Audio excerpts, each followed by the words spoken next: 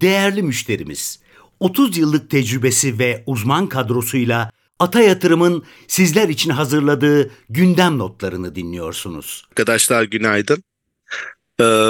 Yurt dışında yatay hafif artı Asya borsaları, Amerika tarafı falan da çok hafif artılardaydı açıkçası dün akşam.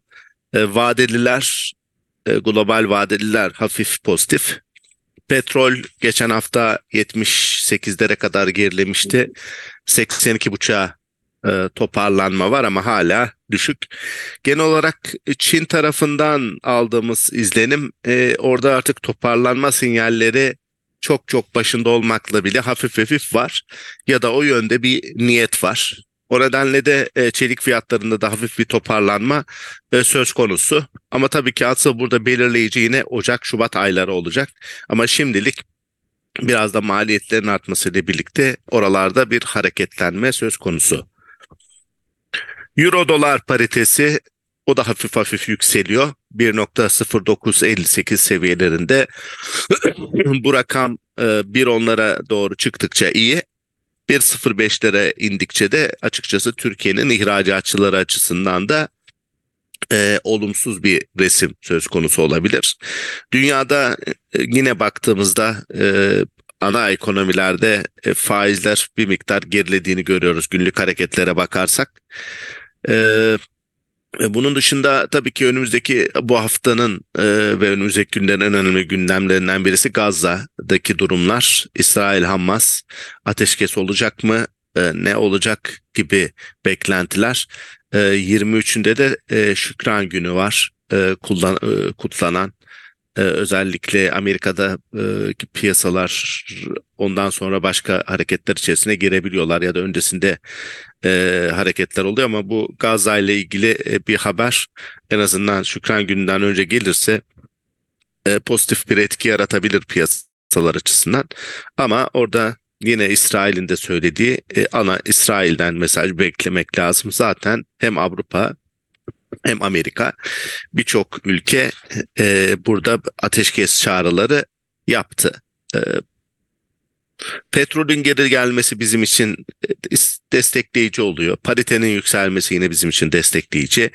Bizim Merkez Bankası'nın faiz kararı var Perşembe günü. Biz 300 bas puan bekliyoruz. Piyasa beklentisi 250 bas puan. Bunların hepsi de yine genel olarak aslında Türkiye'nin yavaş yavaş da olsa faiz artırımlarıyla biraz ekonomiyi dengeleme ihtiyacı olduğunu ve bunun gereğini yaptığını gösteriyor. İç talep tarafında aldığımız sinyalleri paylaşayım.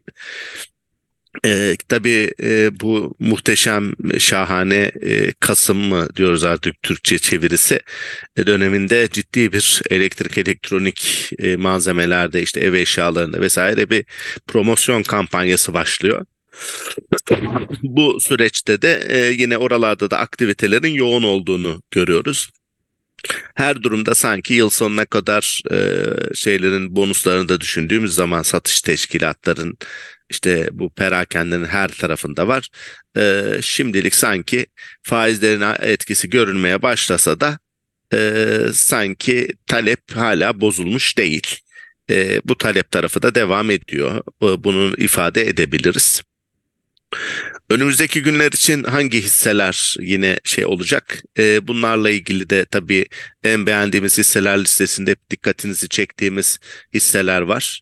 Bunlar özellikle işte Şok ve Ülker. Yarın toplantısı var Yıldız Holding'in. Orada genel olarak bahsedeceklerdir diye düşünüyoruz. Özellikle borç tarafındaki iyileşme, azalma, bilançolardaki iyileşme tarafı. Bunlar açıkçası olumlu gelişmeler. Öte yandan Aksa Akrilik'in de bir şey toplantısı var. Bir ne diyelim bir saha ziyareti var. Burada da yine yani çok açıklama yaparlar mı bilmiyoruz ama bazı sinyaller almamız mümkün. Bizim en beğendiğimiz hisselerde yine bugün dikkati çekecek yine Aksa Enerji epey aşağıda kaldı. Türksel, Sahol, Tofaş, Şok, bunlar dediğim gibi bizim en beğendiğimiz hisseler listesinde olup önümüzdeki günlerde de aktivitesi artabilir.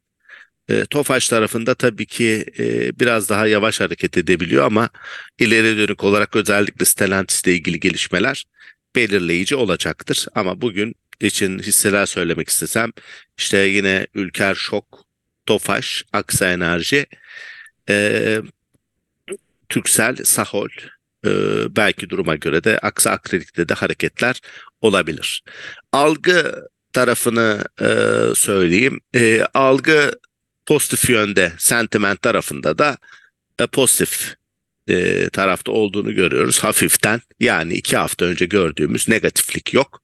Hafiften pozitif tarafa hareket söz konusu. Sentiment değeri yüksek hisselerden dikkatimizi çeken bizim de beğendiklerimizden mesela Ülker var, bu da Sahol var, Türksel var.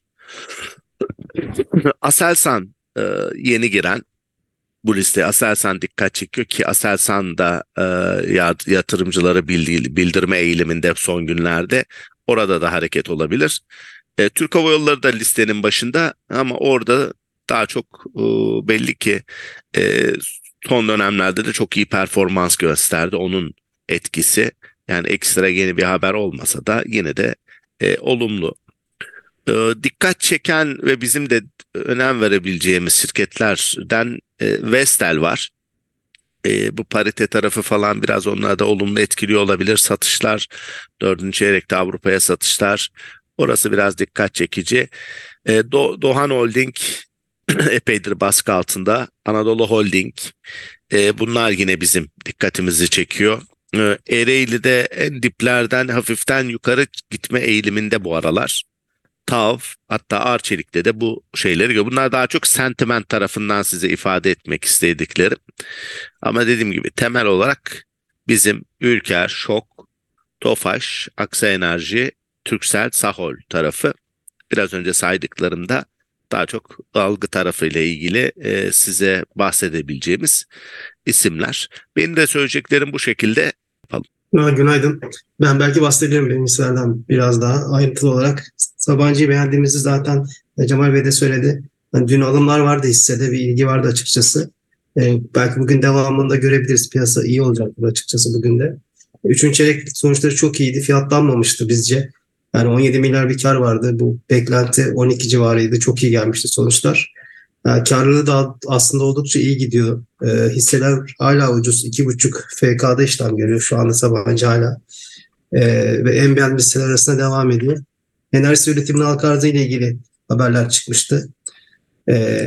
O haberlere rağmen hani ciddi bir hareket olmamıştı hissede. Dün gördük biraz bir artış açıkçası hisselerden. Bugün de dediğim gibi belki ilgi devam edebilir. Onun dışında Aygaz. Aygaz'la ilgili bir iki şey söyleyebiliriz. Şirketin 3. çeyrekte karlılığı çok iyiydi. Özellikle FAVÖK tarafı 628 milyon TL bir FAVÖK vardı. Bu çeyrekte de bu arada LPG fiyatları oldukça iyi gidiyor. 4. çeyrekte, 3. çeyrekten de daha iyi gidiyor. O açıdan da Aygaz'da da yine 4. çeyrek iyi geçiyor diyebiliriz. Ve dün mesela Aygaz'da da bir hareket gördük. Dediğim gibi belki ve çok geride kalmış açıkçası bir hisse şu anda Aygaz. O ilgi belki artabilir diye düşünüyorum. Hazır LPG fiyatları da iyiyken ve 3. çeyrek karı da çok iyiyken ve 4. çeyrekte iyi gidiyorken belki dediğim gibi bu aralar bir o tarafa da ilgi artabilir. Aygaz'da en beğendiğim hisseler arasında yer alıyor. Onun dışında Aksa Enerji ile ilgili yatırım açıklamalarına rağmen yatırımların fiyatlanmadığını düşünüyoruz. O tarafta hisseler hala çok ucuz. Yani karlılığı da iyileşiyor bu arada. Bu senenin karlılığı geçen senenin altındaydı ama 3. çeyrek 2'nin üstündeydi. Yani 4. çeyrekte daha da iyi bir çeyrek olacak gibi 3. çeyreğe göre. İyileşme de var. 2024'te Aksa Enerji daha da iyi olacak gibi karlılık açısından. Yani o da en beğendiğim hisseler arasında yer alıyor. Orada da görüşümüzde bir değişiklik yok. Yine Aksa Enerji'de geride kalanlar arasında. Yani bu senenin kaybedenleri arasında şu ana kadar. O açıdan da Aksa Enerji'ye de önümüzdeki dönemde belki bir ilgi olabilir diye düşünüyoruz. Onun dışında Aksa Akrilik'le ilgili Cemal Bey de bahsetti. Yalova'ya gideceğiz yarın sağ gezisi için. O da geri kalan yine ucuz bulduğumuz ve beğendiğimiz bir hisse. Yani en beğendiğim hisseler arasında yer almasa da al önerimiz var hisseyle ilgili. O tarafta da karlılıkta 3. çeyrekte bir iyileşme görmüştük. 4. çeyrekte de yine 3. çeyreğin biraz daha üzerinde bekliyoruz karlılığı. Şirketin yönlendirmesini dinleyeceğiz. Yani 2022 çok iyi bir seneydi aksaklık için. 2023 normalleşme senesiydi. Yani 2024, 2023'ten daha iyi olacak gibi görünüyor şu aşamada. Bununla ilgili sinyaller almaya çalışacağız şirketten. Benim de söyleyeceklerim bu kadar. Teşekkürler. Bu kayıtta yer alan yatırım, bilgi, yorum ve tavsiyeleri yatırım danışmanlığı kapsamında değildir. Sağlıklı ve bol kazançlı günler dileriz.